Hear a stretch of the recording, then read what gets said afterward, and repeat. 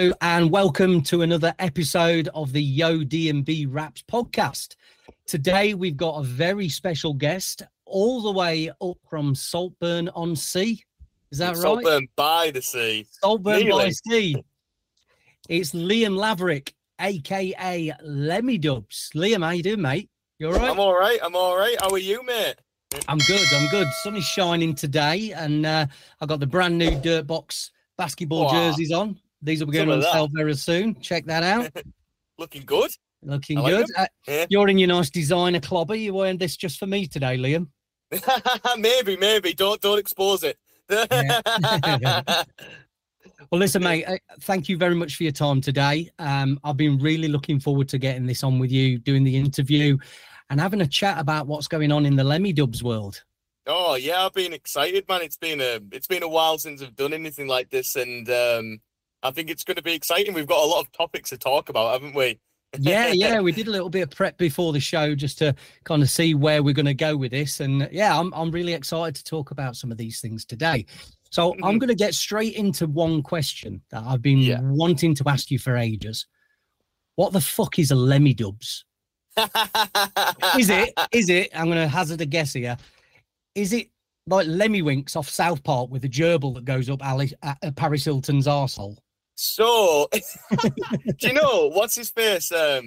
Blackley thought the same thing, and it actually is. It's now to do with South Park. So, I unfortunately not know, but like I totally get why.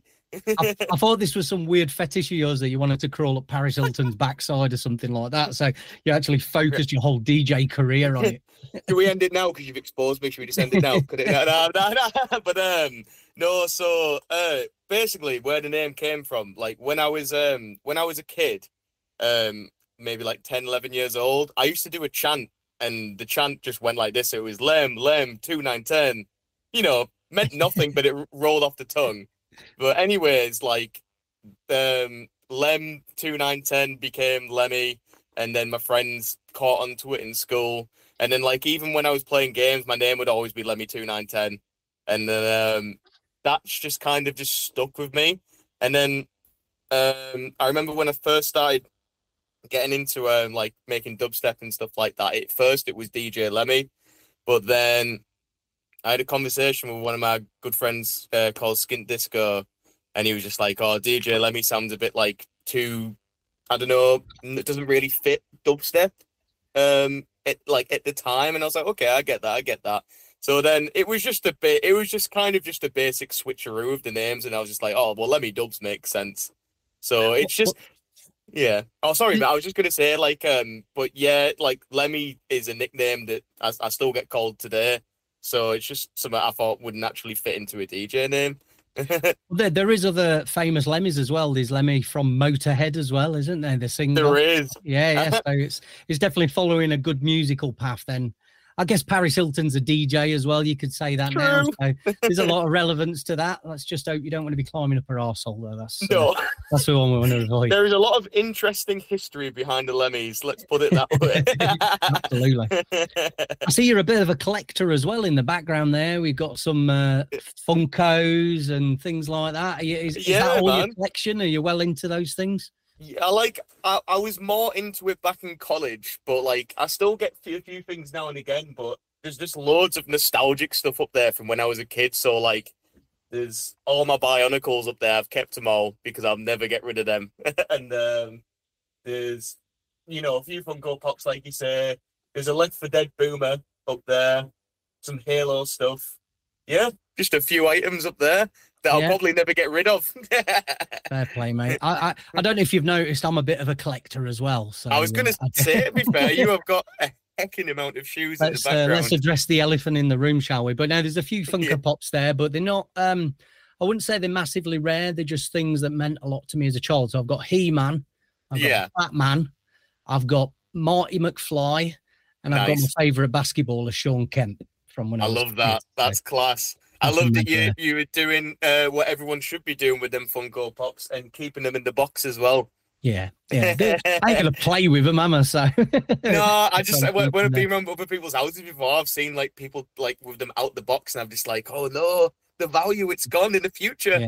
I think if you double up on them though, I think it's okay to maybe have one out, one in. Because I do that with some shoes. I've got some shoes still box. I've got double pairs of the shoes and things like that. So Yeah.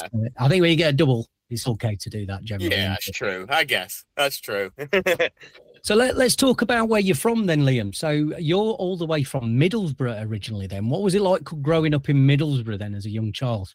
Well, it was good. Like, I mean, I'll be honest, I was born in Middlesbrough, but then for about 2 years of my childhood, I lived somewhere called Carlinau, which is like another kind of small seaside town near Saltburn. But then after them 2 years, me and our mum then moved to Saltburn, and then pretty much after that 2 years, then we've lived here all our lives. Like, I had a bit of a hiatus when I went to Leeds for a year, but apart from that, Saltburn's just been the home, and it's lovely growing up around here. There's so many lovely walks you can go on, especially for getting samples and that when I'm on the walks, and it's just, I don't know, it just seems like one of them places where it proper feels homely and it proper feels safe, sort of thing. Okay, and that's why you probably moved to like Saltburn, just for the more visual then, I guess, outside of the city. Yeah, see, what I thought when I lived in Leeds was, so when I moved back here, it was like, I like knowing that Saltburn's going to be my home base when I'm going to all these places. So like, rather than living in Leeds and visiting Saltburn, I'd much rather it be the other way around every time. So it's like nice doing these like gigs or going to see people, doing these long distance travels, knowing that I'm coming back here, sort of thing. So yeah, very much home. Are you in Saltburn on your own then? Are your family back in Middlesbrough, or did you all move over to that area? So I'll be honest with you, man. Like, I live with our mum currently, and I live with my two brothers as well. So they're upstairs, I'm in here, and yeah. So, but it's a lovely family like environment, sort of thing. Like, we all bounce off each other. All of us are pottering about, providing in the house and that. I love it here, man. I really do. Count my lucky stars. So you've got a very good family dynamic then, haven't you? You say you got two siblings as well. Yeah. Are you the youngest, or where do you fit into that? I'm the oldest. Oh, right. Okay. Yeah. Okay. So they're looking up to you a little bit then. Yeah, I guess especially in like the past 2 years, my brothers, they were never really into like heavy bass music and stuff like that. But I think when them two started going to like more festivals, and obviously drum and bass being quite popular, drum and bass, you can hear it at pretty much any festival nowadays. So they went to go like check it out because of just hearing it constantly coming out of my bedroom. And I think hearing it constantly coming out of my bedroom and then going to these festivals, they've slowly like attuned to it. So yeah, it's nice to see. I love it. As your mum or your siblings, have they questioned your name as well, like I have? No, to be honest, because like I said, Lemmy 2910 was something I used to chant when I was a baby. So our mum's like, even our mum and my brothers have called me Lemmy as I've grown up as well. Liam's just kind of like formalities or when I'm being told off. It's only when Liam gets used now. Yeah, so it stuck then really for you. It made perfect sense to use it as a name, didn't it? Yeah, totally. What do they think of the music then, your siblings and your mom? So, at first it was like, it's just like the stereotypicals of just like, oh, this is just noise. Why aren't you making, I don't know, like house or something like that? And I was just like, it's just, I don't know. Because my friend used to do it as well, like come in and say like, oh, you should be making big room and stuff like that. And I'm just like, I don't want to. I want to make all these horrible noises. And at first they were like, they just didn't get it, which is understandable. It is very obnoxious music.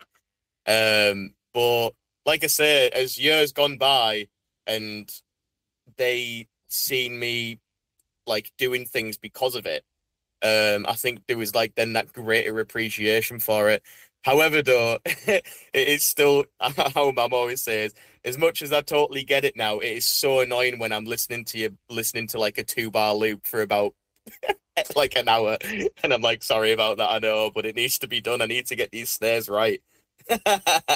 Oh, I know that feeling. I had a similar dynamic when I was growing up. I lived with my mom and dad and my younger sister, and I shared a bedroom with my sister up until I'd say I was about 13, 14. And then what I decided to do is to move to my grandparents. It was only like 10 doors away on the same street. But when I was at my grandparents, I had 2 bedrooms all to myself. They were a bit older, so they were a bit harder hearing. And that was about the time that I got into DJing as well. So I was constantly just 12 hours a day, just mixing and playing tunes. And I never got told off because they couldn't really hear it. But yeah, they were very supportive of it. But like my mom and dad didn't have to put up with that, thankfully, for them. No, totally. It's one of them ones, isn't it, where like when you get that sort of appreciation from your family and stuff like that, it does feel good. But I think you would know this way. I think with myself, I do have that self-awareness where, like, as much as I do love this, I also know that it is pretty annoying for the outside person listening to these raggy noises. So I do get it, but hopefully you can get it on my end too. Like, that's the hard bit, isn't it? Trying to convince them to see your side of it, really. So but it's sound now. It's all right. So they are quite supportive of your music career. Then your family, they're really you're on it nowadays. Totally, man. I've said before, one of my first like big experiences with my family supporting me was when I had my first gig. When I was 16 and I had a gig in Birmingham, and I got booked down there. And obviously with me, well, 1 being my first gig and 2 not having a clue how bookings worked, I was just like, someone wants to book me, I need to get down there, doesn't matter how, sort of thing. So I remember just going up to her mum, I was like, Mum, can you drive me to Birmingham, please? Oh dear. And she was like, why? And she was like, oh, I've got an opportunity to play a gig. And normally, like, your parents would be like, absolutely not. But she was kind of like, do you know what? If it's a big opportunity, we'll go. Do you want to bring your friends? And brought my friends down. And it was good. The lineup was it was quite nice at the time as well. It was like I think it was like Shivers and the Aliens UK and stuff like that. Loads of cool like dubstep artists. And but our poor man, bless her, she slept in the car park outside and waited for me to finish my set. And like, fair play. So like, honestly, fair play to her. She is like dead supportive. What year was that then when you was up here in Birmingham for the first time? Oh, let's do some mental maths here. 16. It would have been around 2013, 2014. Oh, right. Okay. So quite early on then. Yeah. I've been in Birmingham then. Yeah. So I'm obviously living in Birmingham. I moved here about 2005 when I moved to Birmingham, 2006. But what night was it that you played for? I remember the venue. It was Suki 10C. Oh wow. Yeah. Good old Dave Whittle, Boogie Dave. Shout out to Dave if you're watching. Shout out Dave. I actually saw Dave when I played at the Amalki gig last week in Sutton Coldfield on the outskirts of Birmingham. So no way. Was it a pure dubstep night or drum and bass night? What was it? So the first night I played for that was a mixture of, it was jump up and dubstep, but it was primarily dubstep. But then I remember he got me down for a second night because of that night, and that one was purely just dubstep. But it was all like UK rhythm DJs, and like at the time, like I mean I still love it now, but at the time I was well into it, and seeing them DJs live, like when I was like 16 going on 17, and then playing amongst it as well was absolutely mad, to be fair, at the time. But yeah, no, like you say, mate, shout out Boogie Dave. It's been a while. yeah. Like I say, I seen him last Friday.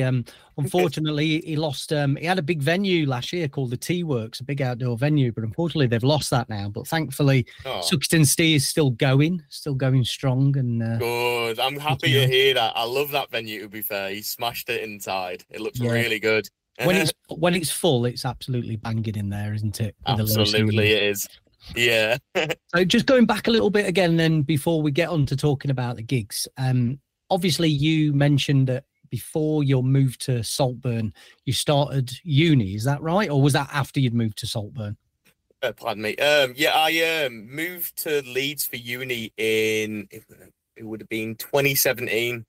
And I lived there for about just over a year. But unfortunately, I did my first year at uni there, but then I didn't complete it, and then came back to Teesside and then finished off my degree there. However, though, that 1 year in Leeds, like I met a lot of people and I got a lot of opportunities there. Like I didn't go into halls. I moved straight in with some people that I knew, and they were like my friends, but they also at the time were like kind of like my management too, like early days and that. So like being in the same house together, we got like quite a few things done, and they gave me my first international shows in there as well.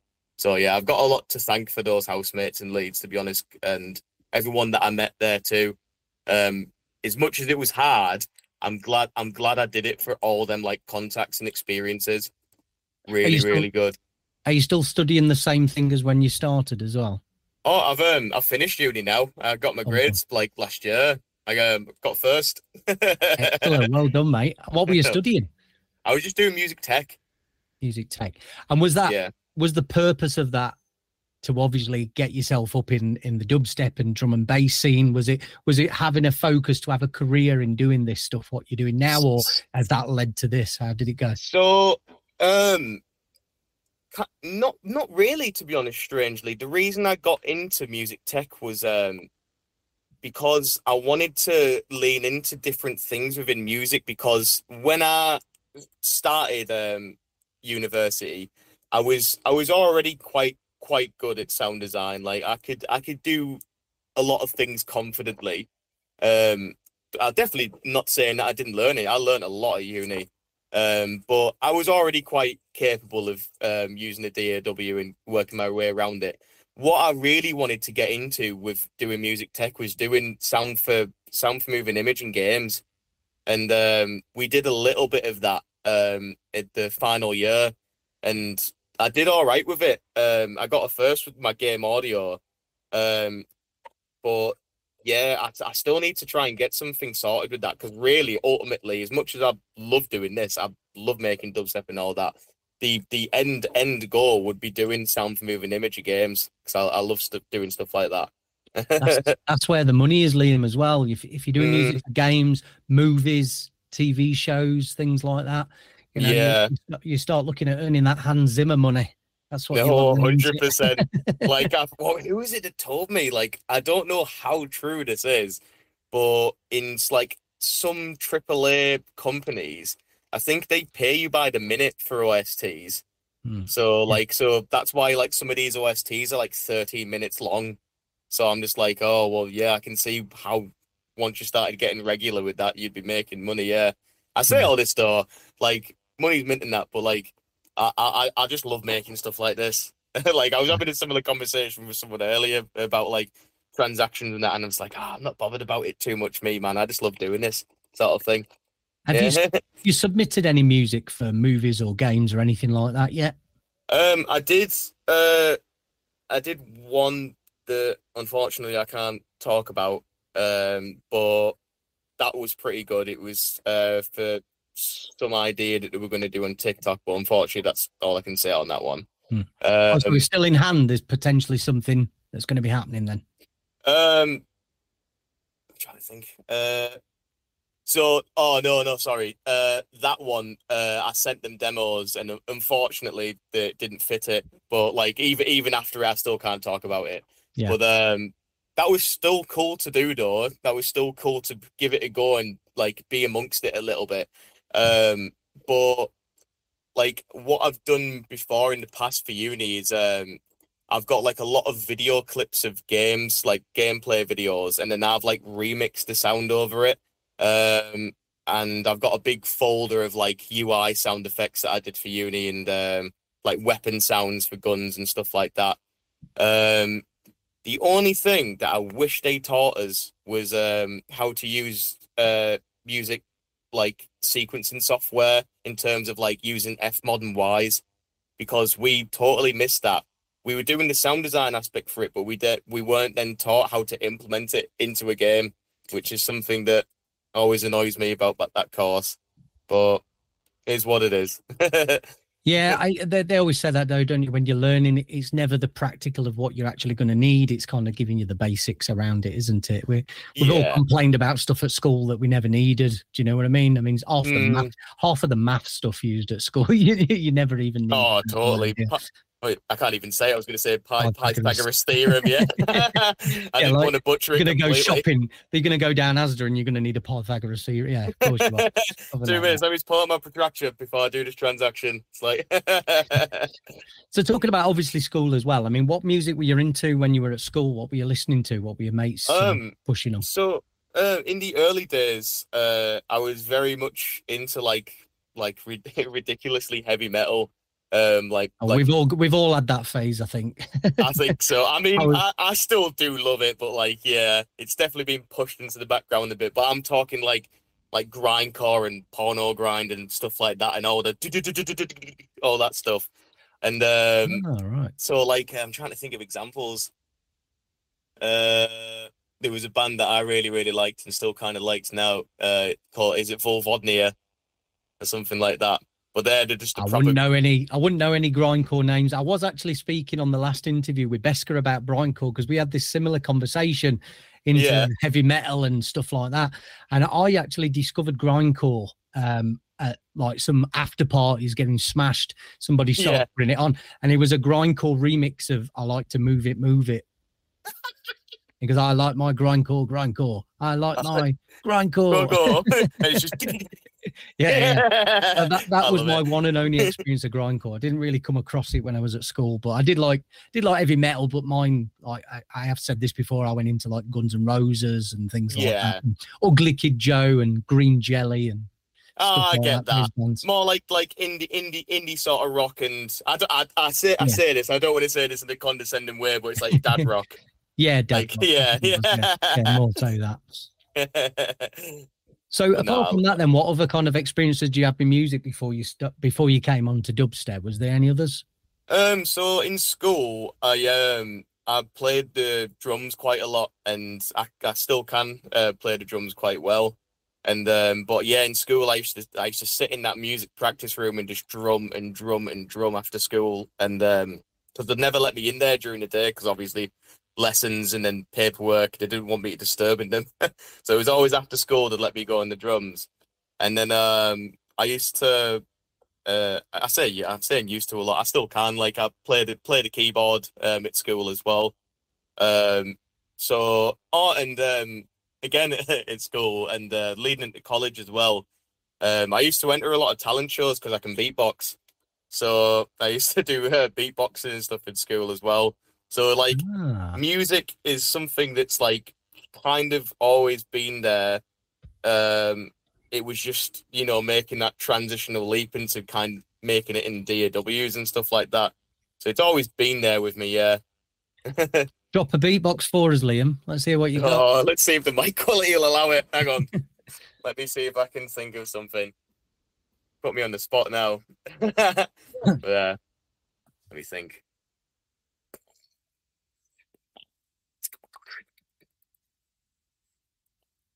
Oh, it's not coming through. It's not coming through. Oh, no. No. Well, just for the viewers at home, there was some absolute fire coming out there. all we saw just then was. That's all we could see. Good thumbnails, maybe. Yeah, good thumbnails for it. But funny you should mention that. I mean, I've had a lot of experience in and around beatboxers. This is where we got the Dirtbox name from. Nice. For the label. So back in 2010, we were running an event called Raw. We still do run an event called Raw in Birmingham. And we booked Reaps One, world champion beatboxer. And he turned up to one of the events with his DJ, Captain Crunch, who does all the beat juggling, plays dubstep and drum and bass. And they did a bit of a live show, which was him beatboxing to the DJ, and they were like mixing into each other, the DJ and the beatboxer. And I was like, that's fucking good, that. I want to do that. Yeah. And at the time, he wasn't really pushing it. It was just something he did for a couple of gigs that he turned up with. Yeah. And I somehow got in touch with just randomly around the same time, got in touch with a beatboxer called Grim from Birmingham. And we started doing that exact same thing at Raw. So there's a few sets of me and him doing the drum and bass dubstep. He beatboxes, I mix in, scratch over it and stuff like that. That. Yeah, it was like for us, it was something different because there's so many fucking drum and bass DJs in Birmingham and around the UK and around the world. We needed something a bit different, and we progressed it. We got better at it. I actually ended up with a different beatboxer, and how it all ended up was it was me DJing and doing live music. There was a beatboxer, we had an MC, and on some occasions we had a drummer as well. So we kind of created this whole live show called Dirtbox Live. And that's what that was. Yeah. We toured around. We played in America. We played in Poland, Czech Republic. We got really good with it, and it kind of helped me to make a name. And I kind of moved away from the UHF a little bit, and obviously started doing this. And then obviously this is where the name for the label came in, and we still are a group, but generally it's very hard to get everyone together. You know what I mean? Do something. So it's the standards with having a band, isn't it? Everyone's on different schedules and all that. Yeah, that's it. So like around 2020, it kind of fizzled out. I started doing more gigs on my own. Do you know what I mean? And totally, I was like, relying on other people to do it. I speak to the beatboxer a lot, like Lee. Yeah. There's another Lee as well, and we keep in touch. But he's got a family and that now, like I have, and totally, man. He's kind of stopped doing it. It sometimes happens. I think you see it a lot with groups that, I mean, especially now with like some of the drum and bass groups breaking up, that I think people do. Well, I think it's a factor of, life developments with people. And then I feel like with some, but not all people, some people do naturally reach that point where they want to show themselves, isn't it? Sort of thing. Not in a selfish sense, but it's like, okay, we've had a great time, but I kind of want to show people what I can do too, sort of thing. And I think it's a combination of both, isn't it? Yeah. Yeah, absolutely. I mean, like I said, I'd definitely do it again, but there's a lot of work that goes into, having a drummer, a beatboxer, and a DJ together. It is a lot of work, and we were getting too many gigs. And kind of, you know what I mean? You can't prep all these gigs. Not everyone can show up. So we should have really done it a bit more sparse than what. Totally. We were doing, I mean, at the end of the day, it's not like a DJ gig, is it, man? With a DJ gig, you turn up your headphones and USBs and you're sorted. Whereas that, you're going to have to bring a whole van full of equipment. And when you're getting consistent gigs like that, I can imagine it getting bloody tiring, Yeah, there was a couple of rough ones when we didn't get to sound check and things like that. So, kind of fizzled out of that. So obviously, anybody watching today, if you know any good beatboxers, put the link in the comments. Let's have a look at what you've got. Let's see your own actions. And another thing as well, has anybody else heard of grindcore? So if you're listening to grindcore music, put me some links to some good grindcore in the comments, because like I said, my only experience with it has been I like to move it bootleg. The more horrible, the better as well. Yeah, get them in the comments below.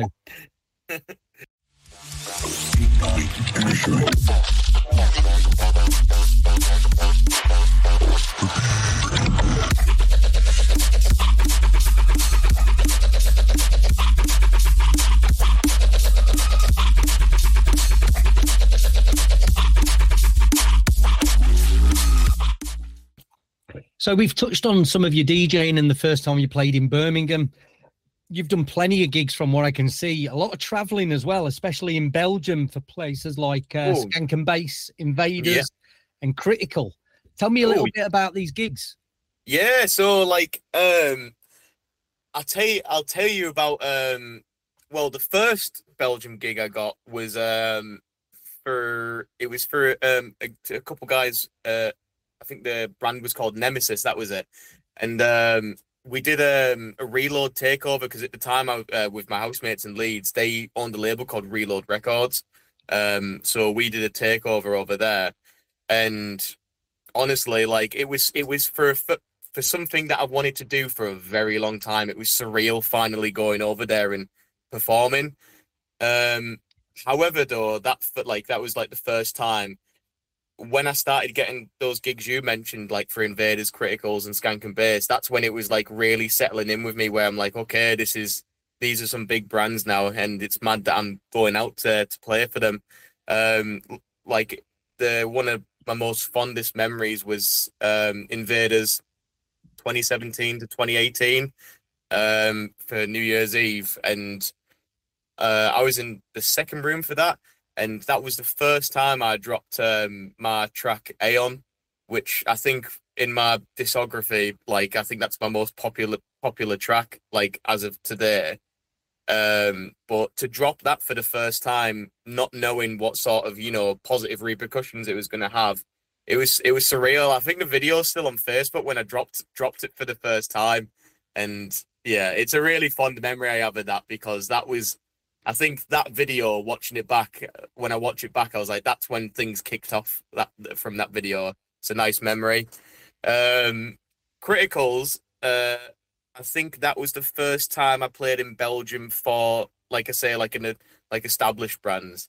And that was a really, really good gig as well. That I can't remember if I didn't play back to back. Yeah, I have a really cool photo from that one, because I always, at the time, I just really wanted to like kind of cross off loads of DJ bucket lists, and then Skank and Bass. However, that was a really good gig, but that was the gig where I also decided not to drink as much anymore, because a lot of funny things happened at that event. I got very drunk, and I think some people stole my shoes, some people put ice in my shoes, the stereotypical drawings everywhere on my face, and that was a night to remember for a lot of right and wrong reasons. Oh, we've had a few of those, trust me. Yeah.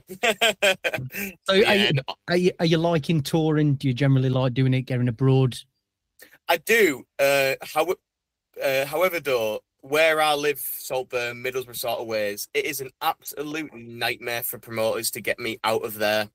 Like, so like, for example, you living in Birmingham, I could imagine it's, I don't want to say easy, but it's a lot easier to book a train, book somewhere to the airport sort of thing, because you're in a city. Whereas where promoters booking stuff for me here, it's just expensive, and it's it also gives me loads of like changes and stuff like that. It's an absolute nightmare to get to these gigs, but I say that I don't mind, because I kind of like the whole commute about it. It's exciting. It's an adventure sort of thing. Yeah, I've always said that. I mean, there's a lot of stress in getting to the airport, and you're right. Living in Birmingham, it's definitely a lot easier. I mean, I can get 2 trains to Paris from where I live, literally just outside, and then but yeah, I mean, like. I find traveling and flying to a gig, I find it very therapeutic. Once I've got through security, like everything just simmers down for me, like everything, like, and I get excited. I'm on the flight, got my laptop, get record box open, get Ableton open on my laptop, gin and tonic, a couple of nice cookies, and mate, I'm in my element in flying. I love that part of it. But you're right, it's definitely the leave the house, get to the airport, get through security. Once that bit is done, I'm all over it. Over it. I would definitely say that flying for a gig, I prefer playing abroad than I do playing in the UK. 100%. Yeah, same. I absolutely agree with that 100%. Like, I agree with the other half as well, because I get quite anxious with traveling. As much as I say it's an adventure and stuff like that, it does make me quite anxious sometimes. To the point, it's a positive and a negative though, because of me feeling like that sometimes, it makes me get to places ridiculously early, which is a detriment of mine sometimes, because I'll be sat there, be like, right, well, I'm here now, and I've got 3 hours to kill. But I think it is a positive as well, because I kind of make sure I'm never late now. Never late. I've never been late before, but I think it's literally because of that. Well, for me, between 2010 and 2019, I missed 16 flights, and that's out of around, I think that's around about 60. So I missed 16 out of 60 flights across that time. So yeah, that's and you'd think it was being late. I can't lie. Maybe a couple of them were definitely late, but the reason they were late is I've got some crazy excuses. Car broke down on the motorway, and we had to run down the motorway, leaving the car to get to the airport to catch the flight. Oh my days! We went to the wrong airport in the middle of the Oh. night. My mate was driving and he took us to Luton instead of Stansted. So we've done that before. I was rushing out the house, fell down the stairs and sprained my ankle. That's one reason that I've done that. Rushing to get to the taxi. I fell asleep at the airport, missed the flight. I've been in a taxi that crashed on the way to the airport in Seattle to get back to the UK, and I missed my flight home from Seattle. No way. Mate, I have got a diary of who's who, what's what when it comes to missing flights. So I'm with you. Since 2019, I will literally get to the airport a fucking day early. I will I'll go to a hotel for the night. I will not take any chances on that anymore. Totally, though, man. I think you need these experiences, though, to completely learn from it, though. You really, really do.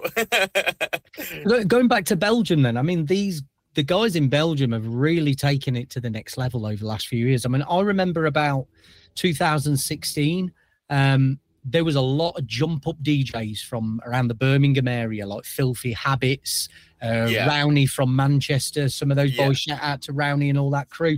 They were regularly playing in Belgium. It's like there was almost like a massive surgence of UK jump up DJs going to Belgium, and it really took off from there. I mean, look at it now. They've got like Rampage, haven't they, and things like that. Yeah. Obviously, one of the biggest raves in the world, and I've had the pleasure of going to Rampage as well and playing a couple of free parties for that. But have you been to any of the bigger ones like that over there, or is it just usually the same promoters for you? So I think in terms of like an abroad gig, I think the biggest gig I played abroad was, I'm just looking at the posters. I think it would have been, to be honest, man, I think it would have been a combination of a festival I've got there called Post-Estamikes, or probably that Invaders New Year's Eve, to be fair. They're probably the biggest that I've played over there. That Post-Estamikes one was crazy, though, because it was on a Red Bull stage. So that was really, really good. And it was like a small, intimate festival. There was 3 tents. There was the jump up drum and bass tent. There was like a chart music tent, which I thought was kind of wholesome. And then a complete 180. There was then like a hardcore and crossbreed industrial tent.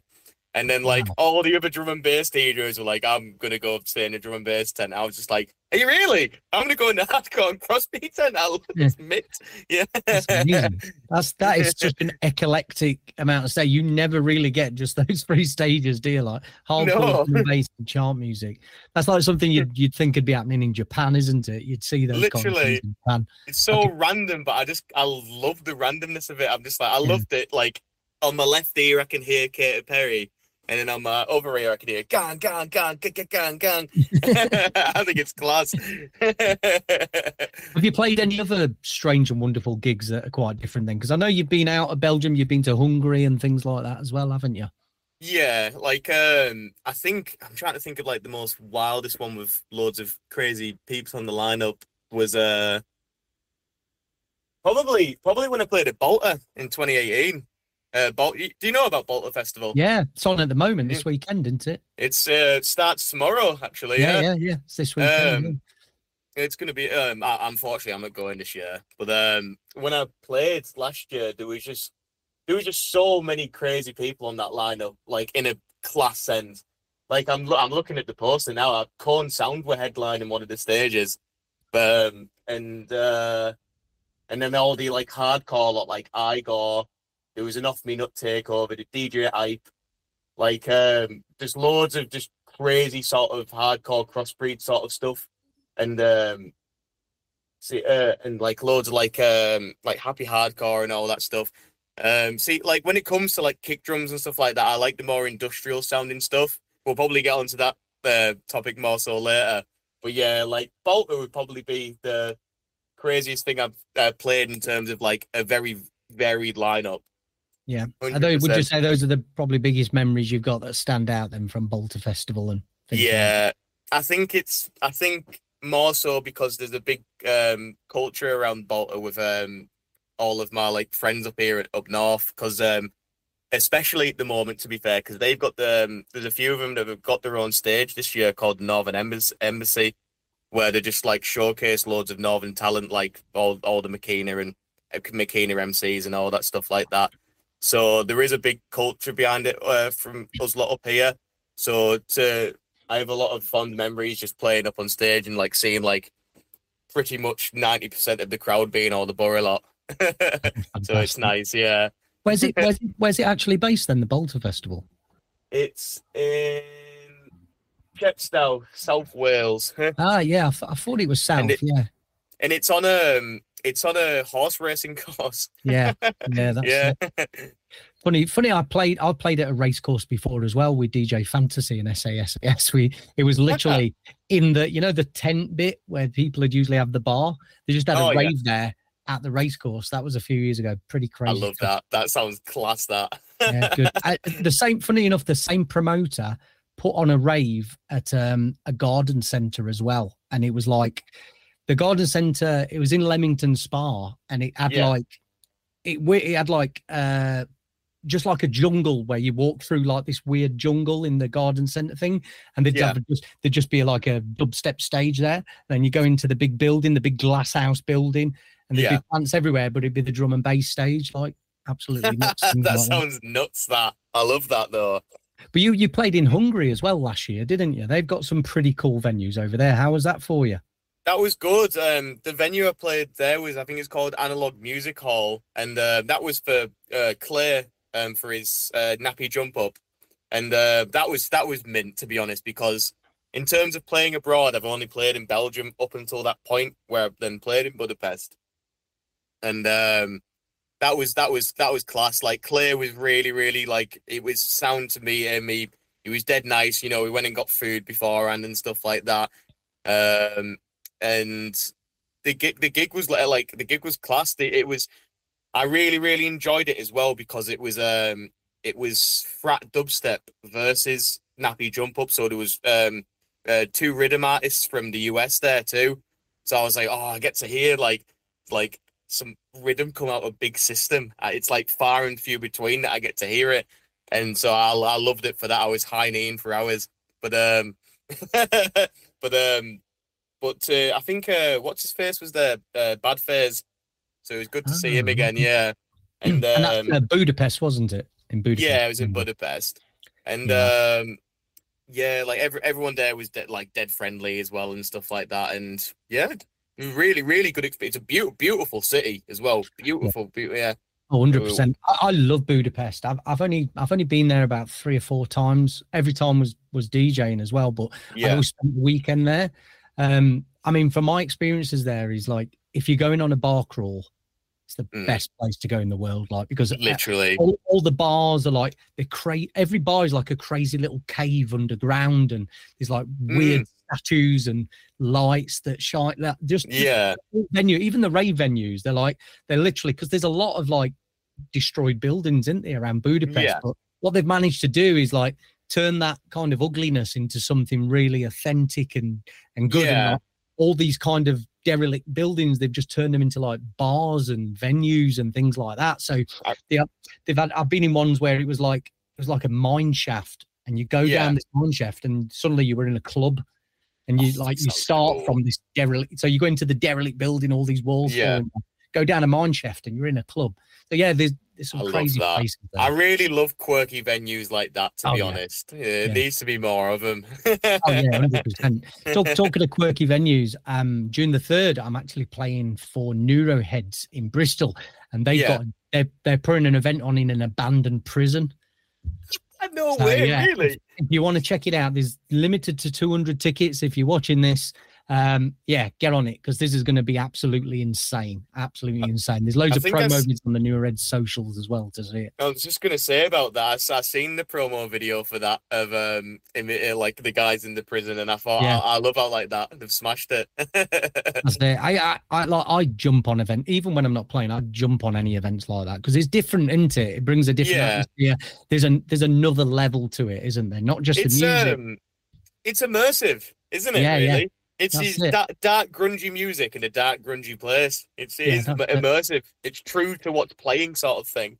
Yeah, like you said, with the festival, with the 3 random sounds, or even playing in a garden centre with myself, or on a race course. I mean, crazy things like that. I think I think for me at my age as well, that's what really makes me want to do gigs as well. It's got to be a bit of an experience and things like that. Totally. It's kind of them sort of venues and them sort of gigs. It kind of falls into like, have you ever like sat and watched a zombie movie and thought like, I would love to like go into an abandoned mall and just like ride go-karts, you know, like them sort of zombie sort of fantasies like that. It's you kind of get that similar sensation playing these gigs. Yeah.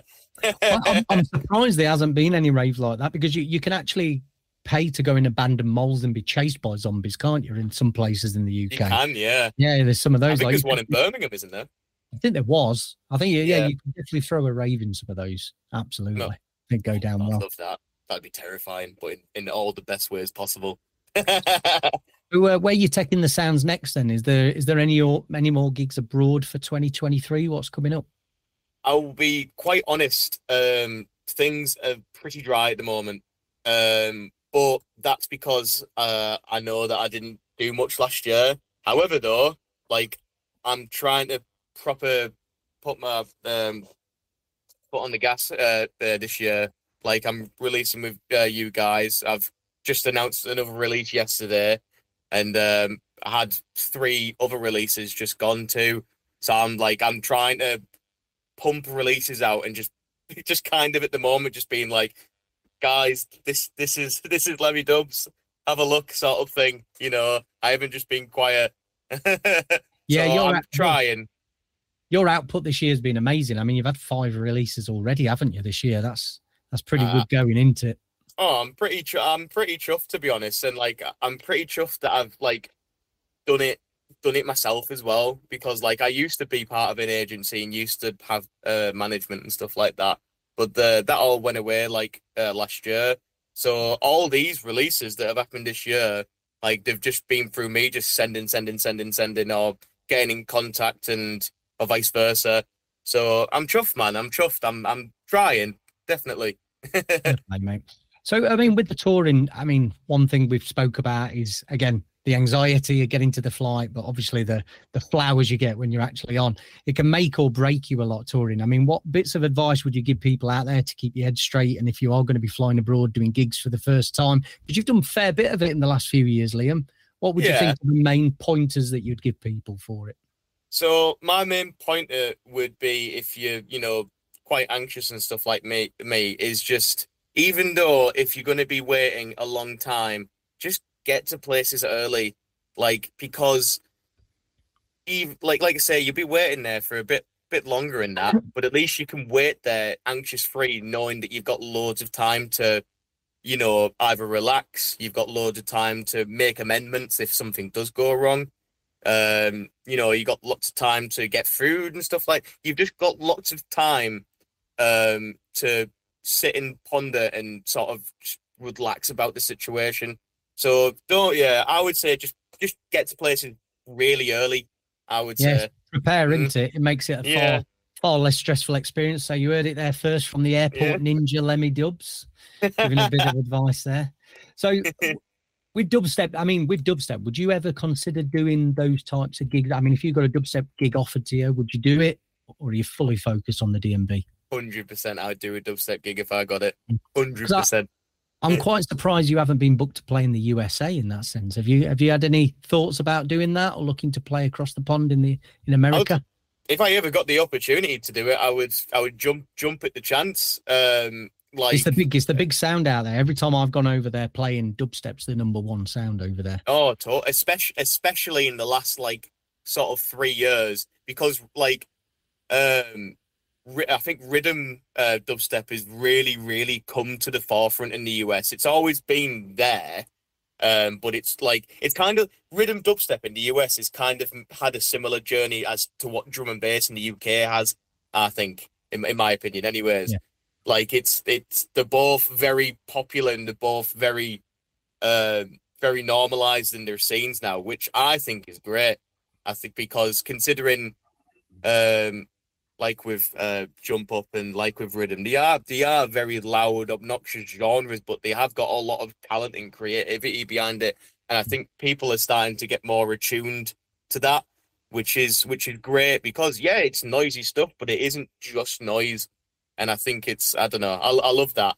But if I ever got an opportunity to go over there, man, I'd love it. Like I do speak to people from over there who produce dubstep, and I've been involved with labels in the past that have pushed that sound as well.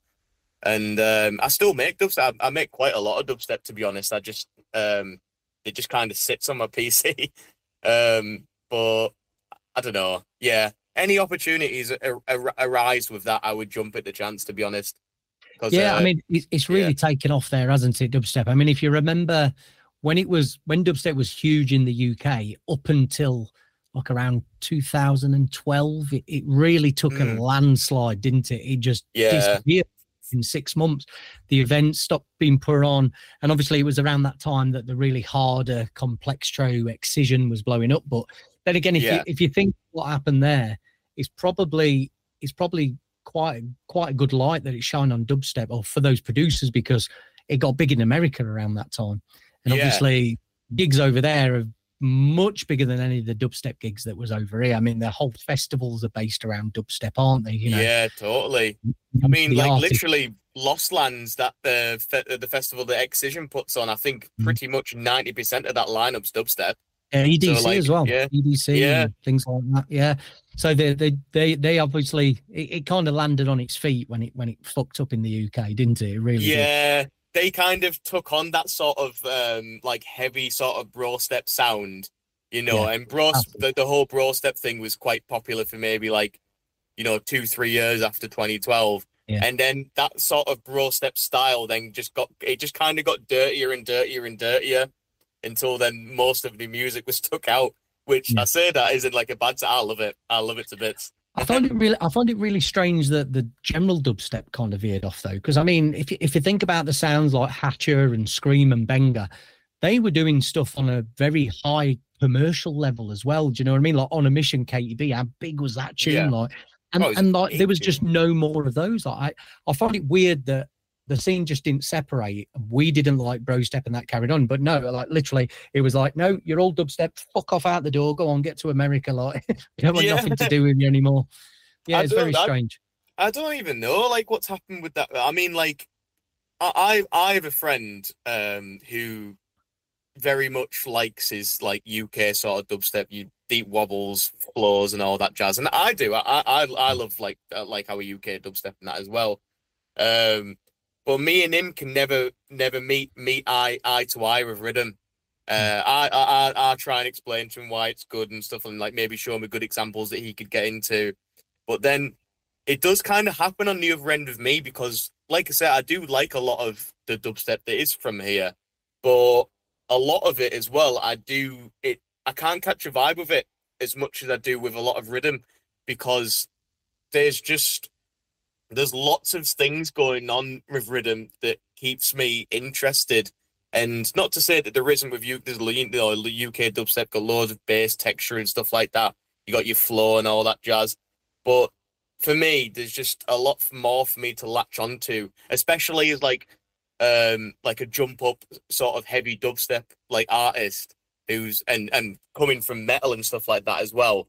I feel like me liking that it's just like a natural transition sort of thing, you know, from one heavy genre to another.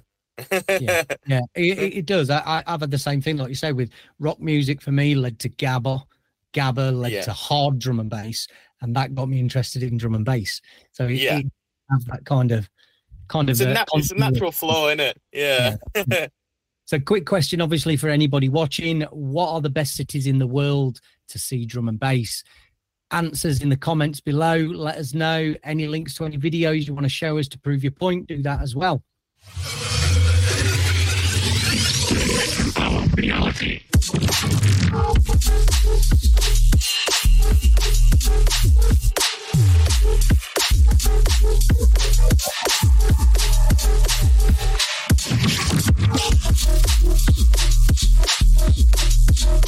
Let's talk a little bit about the music then. What actually got you into producing music? You know, I know you said you was very young. Was it about 11 years old when you were doing it? 11. I got into it, yeah. So what did you start with? So, like, when I was 11, all my knowledge was that I just knew people made music. I didn't know how people made music, but it must be coming from somewhere. So I got my first pair of decks, and my first pair of decks was this big chunky thing, and it was the Numark CD Mix 1. So it was the all-in-one one with the little like turny CJ I can't even think what they're called. Like little dials at the top with your decks, but they were like about that big. Yeah, the little wheels at the top, weren't they? The little wheels, yeah. But I remember getting that, thinking that everything on there would make music. I didn't realize it was just to mix music on.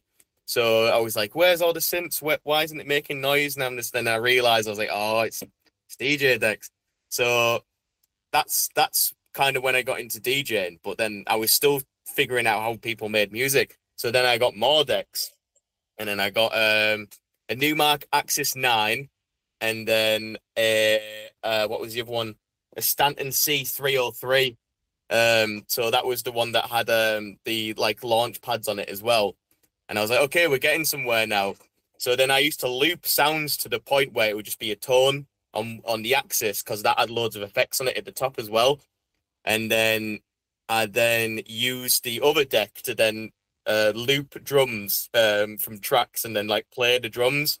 This would have been like 11, 12. I was doing this, so I was just like, oh, this must be it.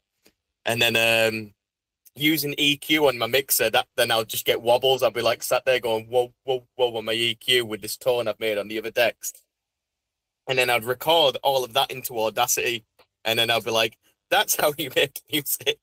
And then I did that until I was about 13, and I was like, nah, this, like, I've got all this equipment, and it's giving me these results. This can't be it.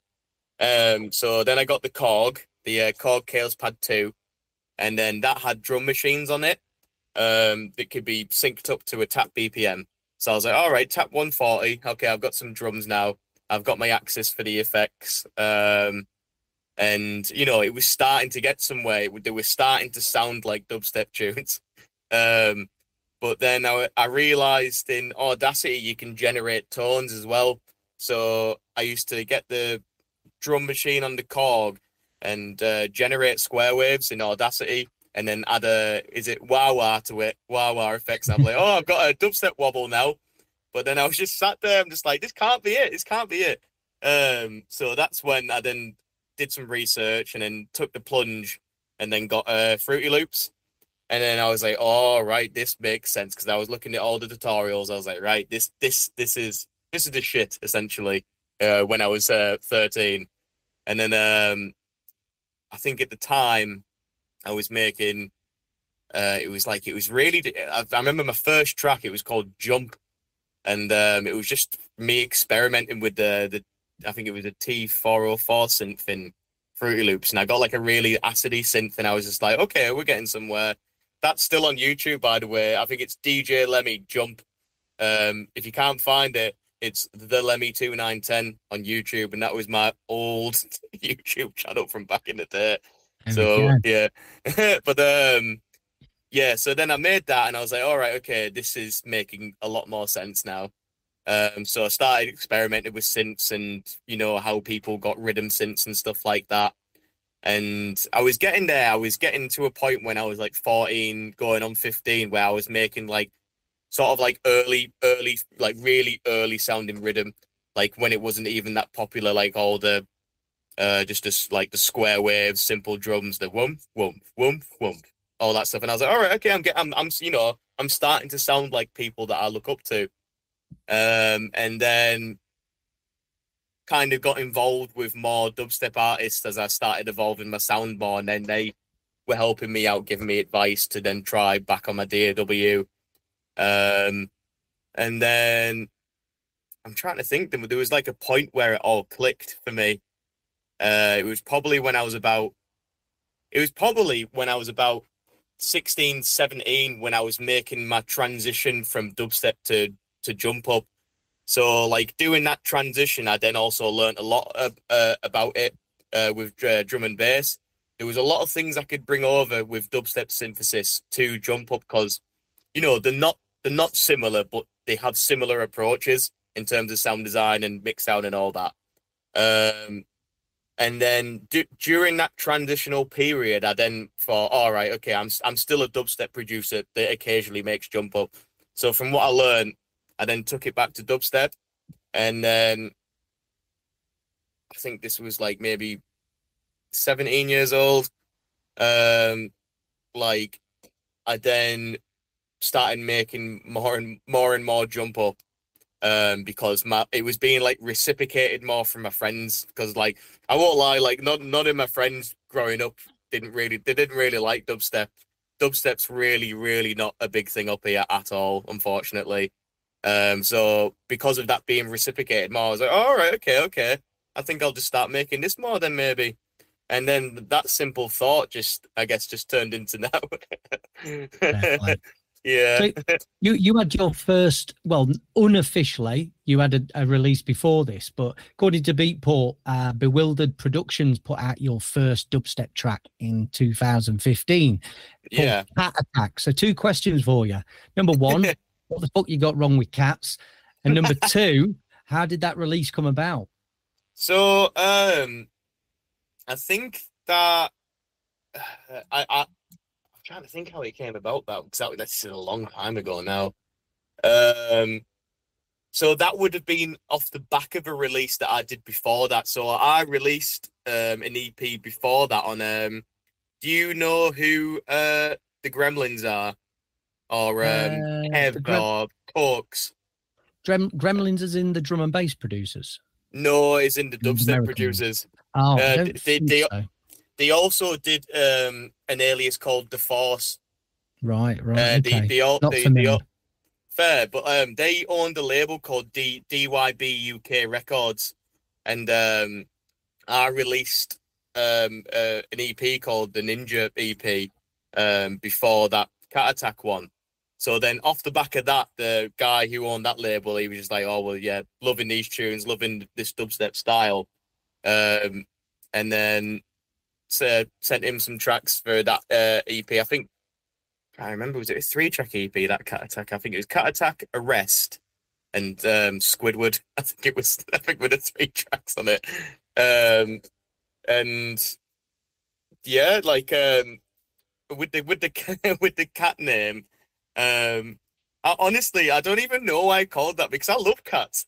I really love cats. Yeah, what's got wrong with cats? Cats are all right, apart from when they're hungry, then they're little bastards, like. But yeah. Or when they're running around the hall at 3 o'clock in the morning, you're like, whoa, what the hell? Yeah. But I grew up with a cat. I'd never have one again, but I did grow up with a cat in the house, basically, when I was younger. So from those releases, then we saw your first Jump Up release in 2017, didn't we, on Reload? Yes. Was that your first drum and bass track? Was your first attempt at drum and bass, was it? And you got it signed? So no, unfortunately you won't be able to find it anywhere, and I can't find it anywhere either on my PC, unfortunately. But my first Jump Up track was a track called C3PO, and again, I would have made that when I was in college. But my first Jump Up track to then get released was the one on that Bewildered one, that Dumb. But then fast forward to that Reload one you're on about, that would have been my first, like, okay, this is just a Jump Up EP.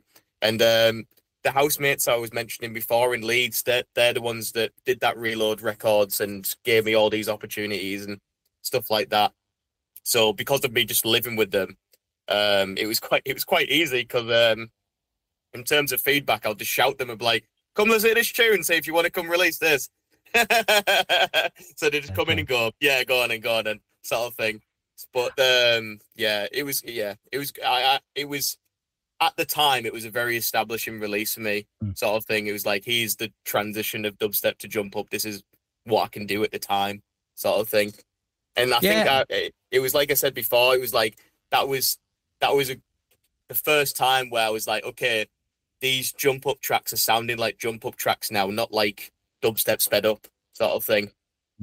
Yeah, so, I mean, those releases led to some pretty big ones, didn't they? In the last few years, you've been on Nemesis, OYO, Create Drum and Bass, and even Korsakoff as well, haven't you? So there's been some pretty big ones out there. Well, what's the experience been like with those labels and getting tracks out with them? Do you still keep in touch to re-release with them? I'm very much in touch with Oyo still because that's Clay's label, but it's also What a great it's label that is. I get the promos of that, and they very, very much cross over a lot of the music with like Neurofunk as well, don't they? It's really, really techie stuff. Their style of drum and bass is like to a T. Like if I don't know if you were to say to me like, "Oh, Liam, what's your favorite sort of style of DNB?" I'll just be like, "Go listen to any track on Oyo." It's that fine blend of jump up and Neurofunk that leans slightly more into jump up. I love it. Yeah. I love it. I love that. I'm so happy that I get the promos for those releases. Like, but it is good. No, it's good, man. It's Clay's label, but it's also co-run by Jade from Eat Brain as well. So it's kind of like a semi sister label of Eat Brain. Yeah, learned something new. I did not know that. So that does explain a lot on the quality side of it.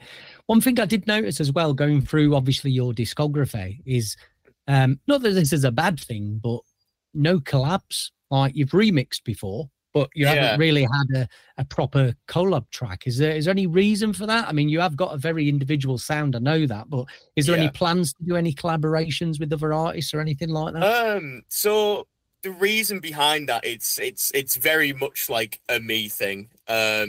Because when I'm producing, it might be selfish sort of thing, but it's kind of like one of them things where I'm like, I know what I want to do, I know what I want to make, I know what sounds I'm going to use. I'm just kind of going to do it, sort of thing. And I've been in that bubble for a very, very long time. And it's only just recently that I think I finished my first collab with someone it was a month ago.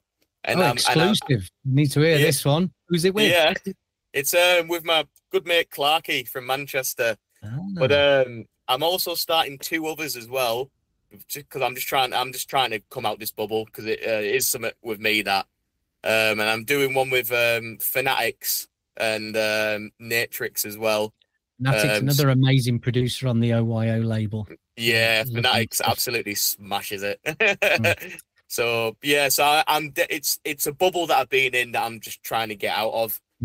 Because I'm very like I'm trying to think of a comparison sort of thing. I can't think of any, to be honest, but like there isn't. There definitely is no comparison to you, Liam. No.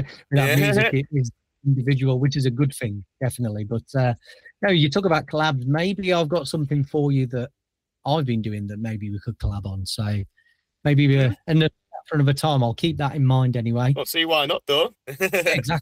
So let's flex those producing muscles, definitely. You've got a lot of good things to say about these producers. You've got a very positive energy about you, Liam. Obviously, every interaction I have is like that. You know, what keeps you obviously keeping positive like that around obviously the music? Because there is a lot of downfalls to it, being a music producer, a lot of letdowns that you have. How do you keep yourself so positive with it all? Because in my head, I feel like when I say this out loud, it's so like oh, every producer says this, but it really is a feeling that is down to my core, where it's like I'll do this because I love it. I'm not business savvy. I'm not very professional, and I'll admit that, because really, from the day I started to now, it's all been because I just love making tunes. I just love it. And I love people around me, like you, Claire, and all the peeps that are supporting, but also making good music, because I know how hard it is, and I know the skill you guys put behind it, and I know that you guys wouldn't be doing this sort of thing if there wasn't a passion behind it, sort of thing. Because I mean, let's face it, music industry is bloody hard to traverse through. Yeah, so they say only less than 1% really break through properly. Like, so it is. The odds are against you. You know, absolutely. You've got to love it. Absolutely. 100%. And I don't know. I'm just I don't know. I'm just constantly giddy about it, and sometimes it might come off as like sort of, I don't know, like cartoonish or fake, but it really isn't. I just love it, Lee. I just do. I really do. And that's what I love about you, Liam. Your energy about it all is always very positive. So it's really refreshing, and it's definitely one of the reasons I wanted to have a chat with you as well, because I knew we'd have a really interesting conversation and we'd bring some of that energy out in this interview as well. But what are your inspirations in dubstep and drum and bass? And I mean, I know you mentioned Fanatics, Clay, but what artists across both those genres are big inspirations for you with the music that you write? See, it's a strange one, because it's I don't really get inspired by a lot of like people within the scene sort of thing. I do. I won't say like as a nasty thing like that at all. But it's more so like things around me. But I'll answer your first question first though. Like with Clay and Fanatics, yeah, definitely. But Current Value is someone that I look up to a lot in drum and bass as well. Yes. Yeah. He's the Don. He's an absolute Don. Because what I love about it is because, yeah, he does smash drum and bass, but one, he smashes it differently, and two, he also makes a lot of other things, which I really appreciate.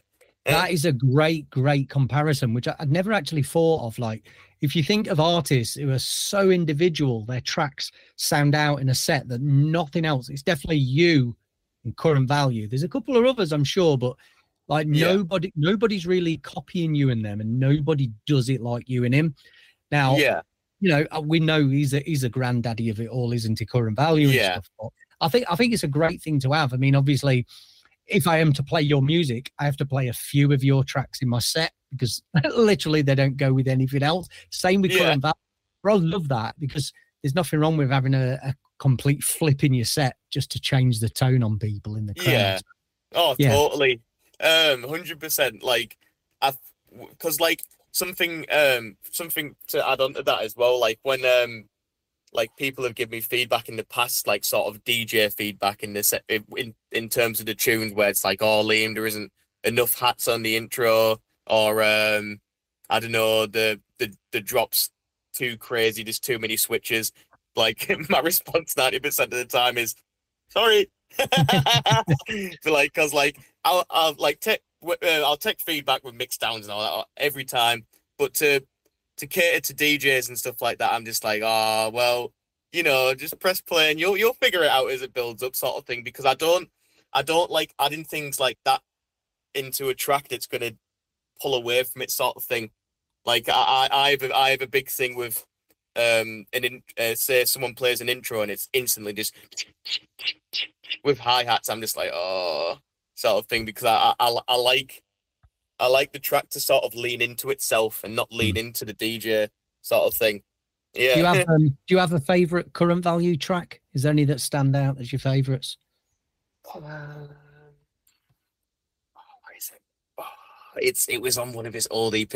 See, we're going back to the Obscene Freak Records days, are we? Oh, that's been my favorite. Symptomless Coma is my favorite on Barcode Recordings. I do remember that. It's remix. It was a remix of a Donny tune, but that is definitely my favorite. Yeah. There was a tune I can't remember the name, right, and I can't remember the label he released it on, but I remember what the artwork looked like, and it was that red artwork with the robot in what sort of looked like Mars, and it got released about 3 years ago. Subsistence. Yeah, I think so. He was Dean Rodell's label. I remember the tune.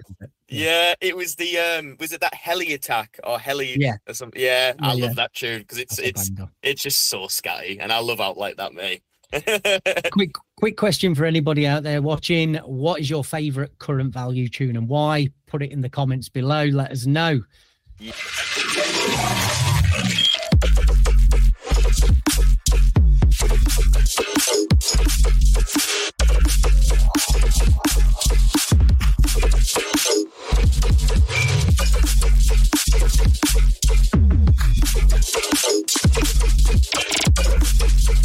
I want to have a chat about the way I actually discovered you, and this is going to be Marmite for some. I definitely know your feelings about it, but I discovered you through your Korsakoff release, and which jumps into a crazy Machina happy hardcore style breakdown to obviously send the track out. What was the name of the track again?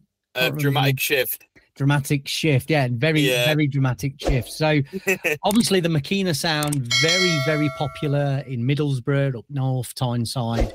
Yeah. What are your experiences of Makina growing up, and obviously let everybody know your thoughts on it as well? Yeah. Oh, well, so as in my youth, I did go through that phase, you know, going down park, listening to it on your phone, Bluetoothing tunes and MC storming and stuff like that to each other.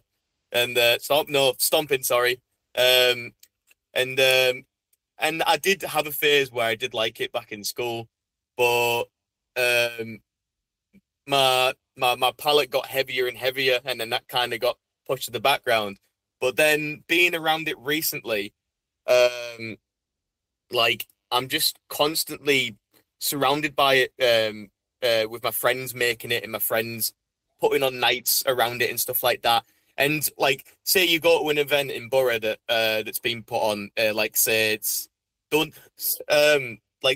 never be like a dedicated drum and bass night. There'll never be a dedicated house night. It'll be like, oh, there's a bit of house and then Makina at the end. There's a bit of drum and bass at the start, but there's Makina at the end, sort of thing. It's always like that. So you can't escape it. No.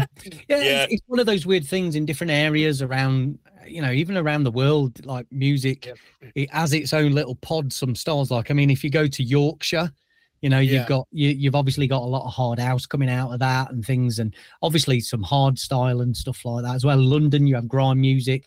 I mean, you go to Japan, you know, you've got Makina and K-pop there as well. It's just weird little pockets of the world that obviously quite popular. I mean, did you have any Makina artists that you liked that you can remember?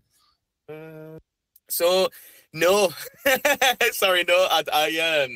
I can't name. The only Makina producer I can name is my friend who does it, and he's smashing it at the moment. Shout out Celestial. But like when I go and make Makina as well, because of my lackluster knowledge of it, he's my like go-to reference. I'll be like, right, I feel like doing one of these silly Makina like sort of switches to jump up tunes today. So I'm just gonna go to my friend and just listen to one of his tunes. So I don't really know where else to go, sort of thing. Well, a lot of Makina comes from Spanish as well. There's a lot of Spanish producers that went on to do hard style and stuff like what's his name? Ponteri. He was like a big Makina producer. And then obviously from Japan, you've got M Project. There was a few people in the UK from Humberside. There was a guy called Triple XL, a good friend of mine, Wayne, who was doing it. And then I believe there was like, I mean, my experience is Hangar 13. When we were in Sheffield, we went to hardcore nights called Uprising. We always heard of a guy called DJ Scott who ran these Hangar 13 nights. So you heard of him? You heard of DJ Scott? Yeah, rings a bell, yeah. Yeah. So he was like one of the shining kind of names in that industry. And me working in a record shop in Sheffield, I used to run a record shop called Reflex. Well, I say I run it. I used to manage it. I didn't run it. Yeah. But basically there, I'd always have all the, because it was all, Makina was always picture discs constantly. Yeah. You never got black vinyl. You always got full picture disc vinyls with the Makina stuff like. So there was a lot of that coming through as well. Do you remember Uprising and Destruction? Did you ever hear of those in Middlesbrough? No, I think the only popular sort of like Makina sort of night or movement that I've heard is, I think it's the one everyone knows about, is New Monkey in Newcastle. Yeah, I mean, New Monkey was the term, weren't it? That's like the Geordie youth culture. New Monkey was the name for Makina, weren't it? For quite a bit, and there was a club called it as well, weren't they? Yeah. But apart from that, like I only ever really experienced it in my youth in like party sessions. I was never like maybe going up and asking IDs and stuff like that. It was just kind of background party music that then I obviously, like I say, know how big it was there, but we did get the odd Makina DJ playing in Sheffield at the hardcore nights. He was like chucked in between like M Zone and Marky and producer and Paulo. So you'd get Gabba, Happy Hardcore, Bounce, Scouse House, because you had that Scouse House from Liverpool. The only thing we didn't really get at Uprising was obviously the other big sound coming out of Sheffield, which was like Speed Garage, completely kettle of fish that. But there's a house producer that's quite big now that used to play Makina. Patrick Topping. Did you know he was a Makina? Oh yeah, I didn't know he was a Makina producer. Yeah, he made and DJ'd Makina back in the day before he become a big household name. Doing that's crazy that I didn't know that. I keep seeing adverts for him on Facebook all the time. That's well interesting that. I didn't know that. So another question, obviously, for you guys watching: who are your favourite Makina producers? Have you come across any, or who are your worst ones? Let us know in the comments below. So, outside of music, Liam, talking about other interests. I know you do dabble with a lot of music genres, like you said. Obviously, you've got your uni work coming up. Sorry, you've just finished your uni work. Yeah, finished it. Sorry, finished the uni. So, tell us a little bit about what you were doing at uni then.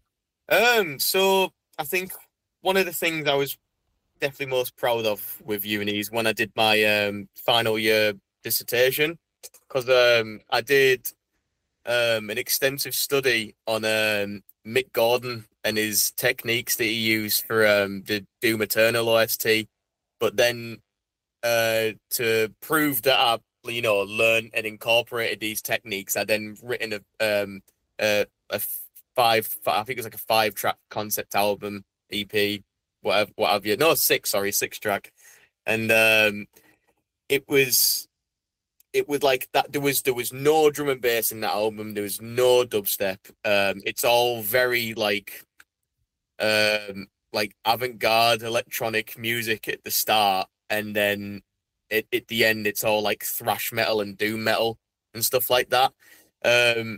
Something that was fun and challenging to doing it is that I can't play guitar, can't play it at all. So what I did at uni was I sampled someone just playing each string, but in different techniques. So just all the way down, all the way up, different sort of strumming techniques and all that jazz, and then mixed that with sort of electronic sort of guitar VSTs as well. So then I then made Fruity Loops play the guitar for me, assigned it to my keyboard and all that, and then make all the metal drums, and then just kind of play like I'm playing the guitar on my keyboard, sort of thing. So it was a challenge, that, to be honest, because I was thinking I really don't want to get someone to play guitar for me. I really want to do it. I was stubborn about my project. I was like, I want to do it myself. So I managed to find a way around that. And there was loads of, like, the beginning tracks are all very electronic, not really much instruments in them. I was in, like, what was some of, like, one of his techniques that really, really helped me down the line for my own future productions was, I'll try not to waffle on about this too much because it's a big technique, was something that he used to do was he'd get a sine wave and then he'd assign noise to it at the same frequency as the sine wave. So say you had A440, it would be oscillating at 440 hertz as well, the white noise. And then when you distort that, you get the loads of then interesting textures. You'll distort and you get the classic neuro sort of bass on it. And then what he then did with that was then compressed it loads to get sort of kick drum sounds out of it. So it'll be like that sort of coming out of it. But then what he would then have, he would have microphones near that would obviously create feedback, but then he'd then put the microphone through loads of other bits of distortion, bit crushing, ring modulation to give some really interesting tones out of that feedback.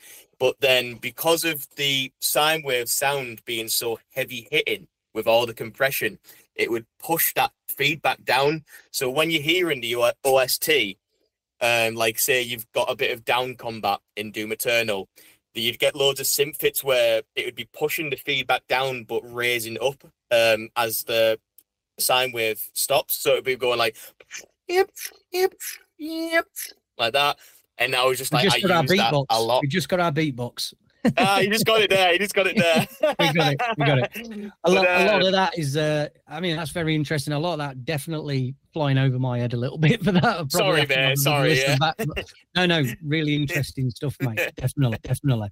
So, you also do a bit of sculpting as well, don't you? I mean, you're very involved in the arts, not just with music, but on the art side as well.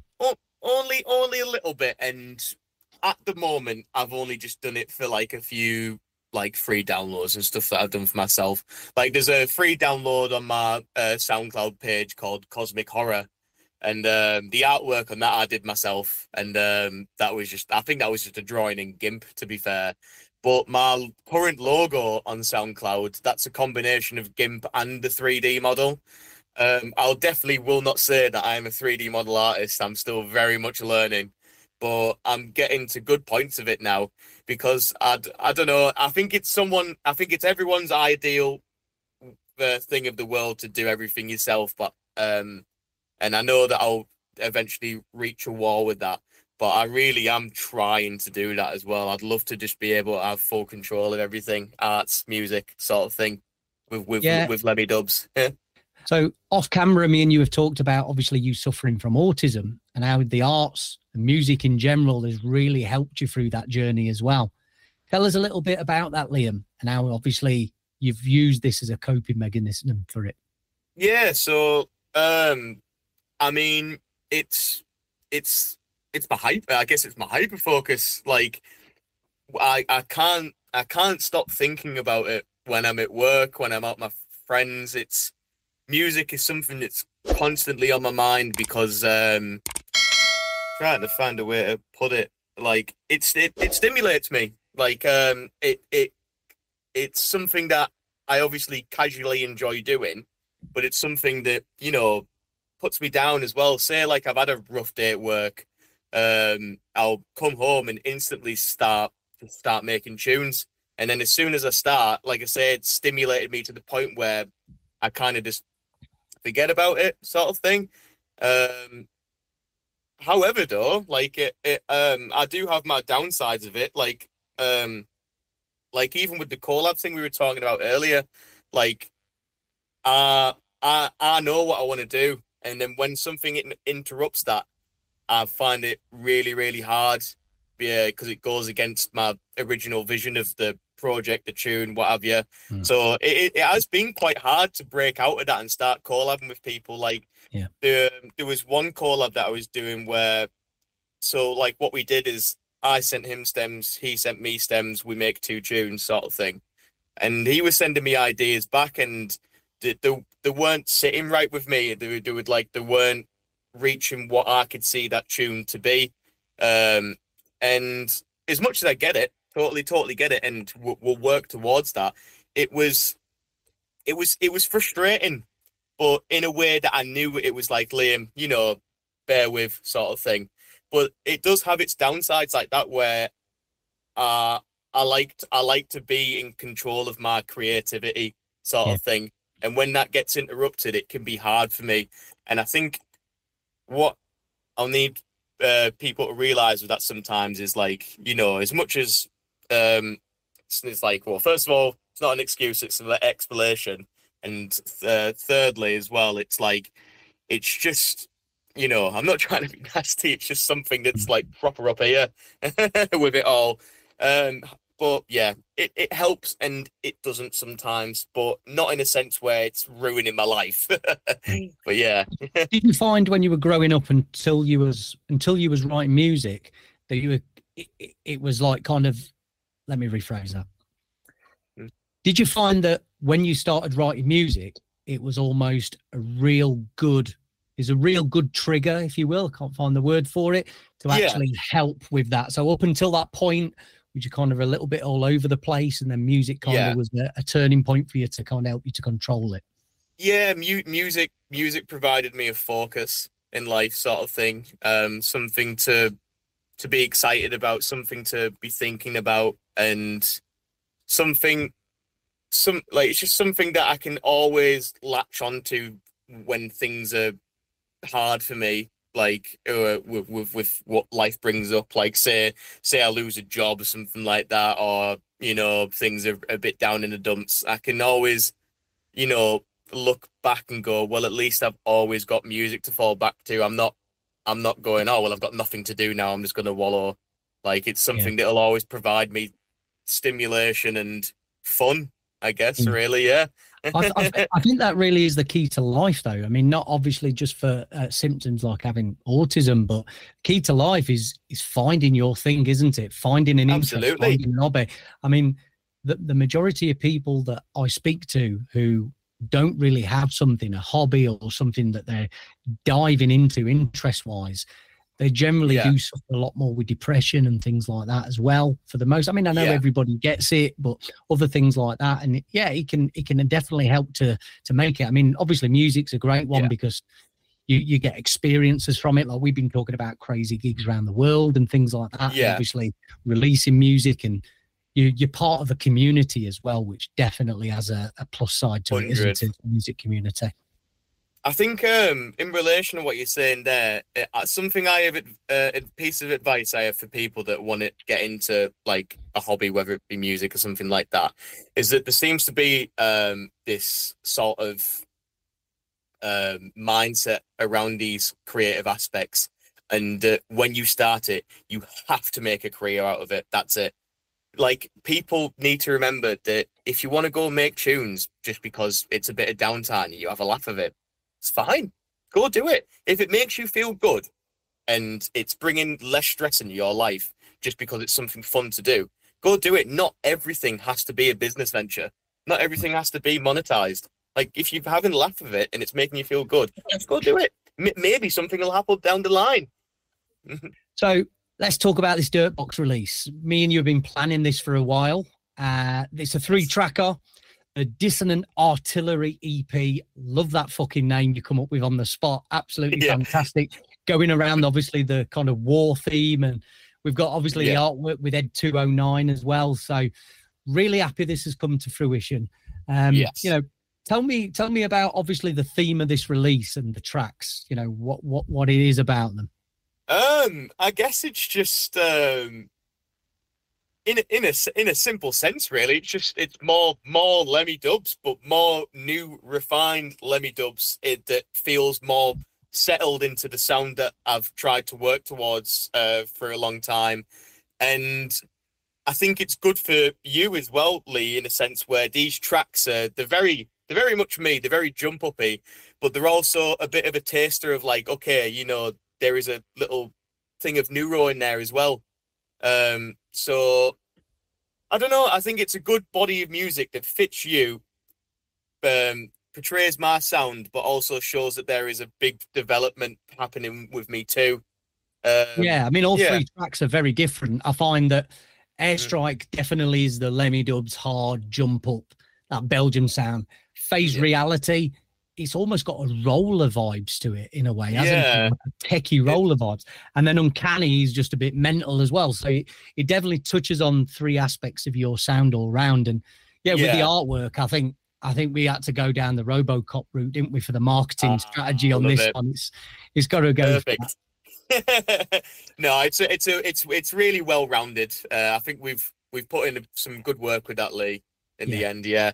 And I think the marketing that we've got planned for this is going to be fantastic.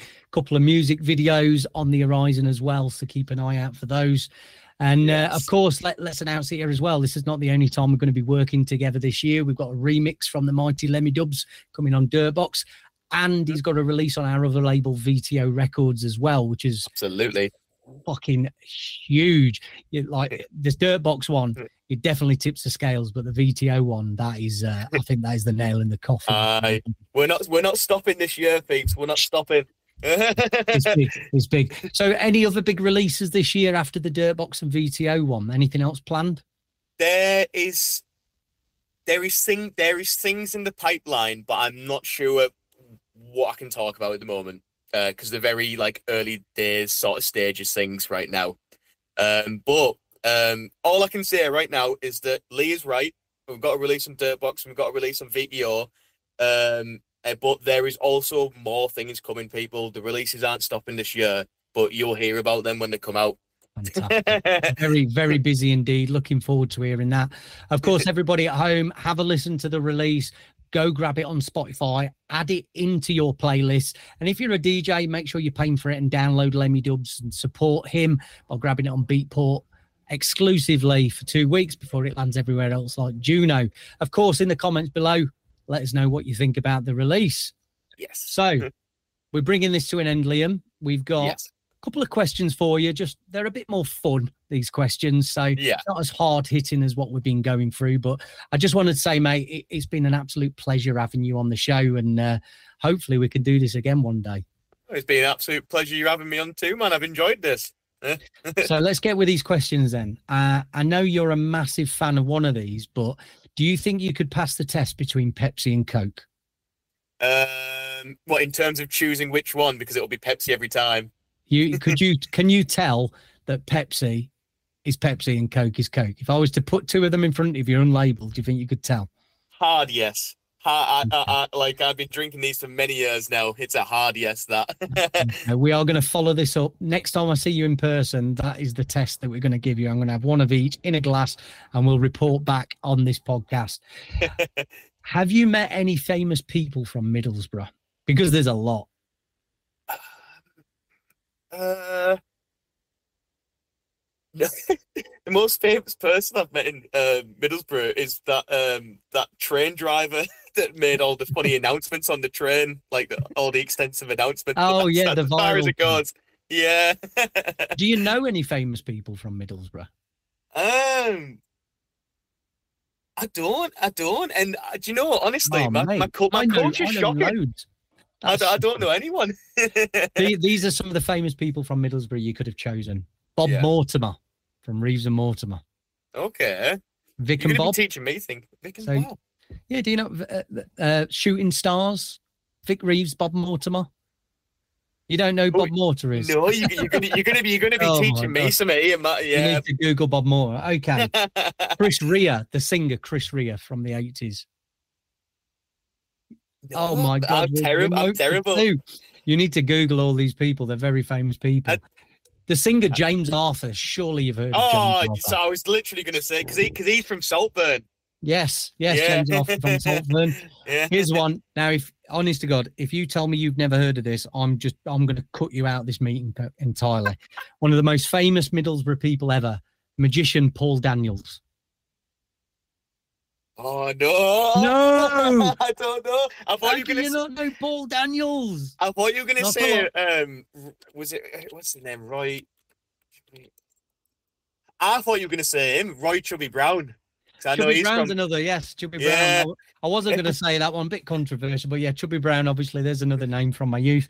What about Wendy Richards from EastEnders? She was obviously very famous. I think she's died now, though, unfortunately. And TalkSport guy Chris Mamara. Chris Mamara. Oh yeah, I recognise that name. Yeah, oh my God, mate, your culture for Middlesbrough is fucking shocking. How can you not know Paul Daniels? I don't know. I just hang your head in shame. So, for people of Middlesbrough, I am sorry. Did you know Smokey Robinson says that there's an hotel called the Wynyard Hall in Middlesbrough? He says it's the best hotel he's been in ever. That's another Middlesbrough fact for you as well. I think that's the hotel that's outside the courthouse in Middlesbrough. Yeah. Smokey, there was like a tour in the 60s, like the Supremes, Smokey Robinson. There are loads of like Motown singers and things like that. But yeah, there's a bit of culture. Thank me later for that, Liam. I'm Make sure honestly, you do some Googling on Paul Daniels. That is horrific. You've taught me a lot there. You've taught me a lot. Listen, mate, we do have to end it there. Again, it's been an absolute pleasure. Absolutely loved having you on. Cannot wait for everybody to grab this release. The Dissonant Artillery EP is out on Dirtbox Recordings. Go and grab it now. Liam, cheers, mate. Enjoy the rest of your day. You too as well, Lee. Thanks for having me on, mate.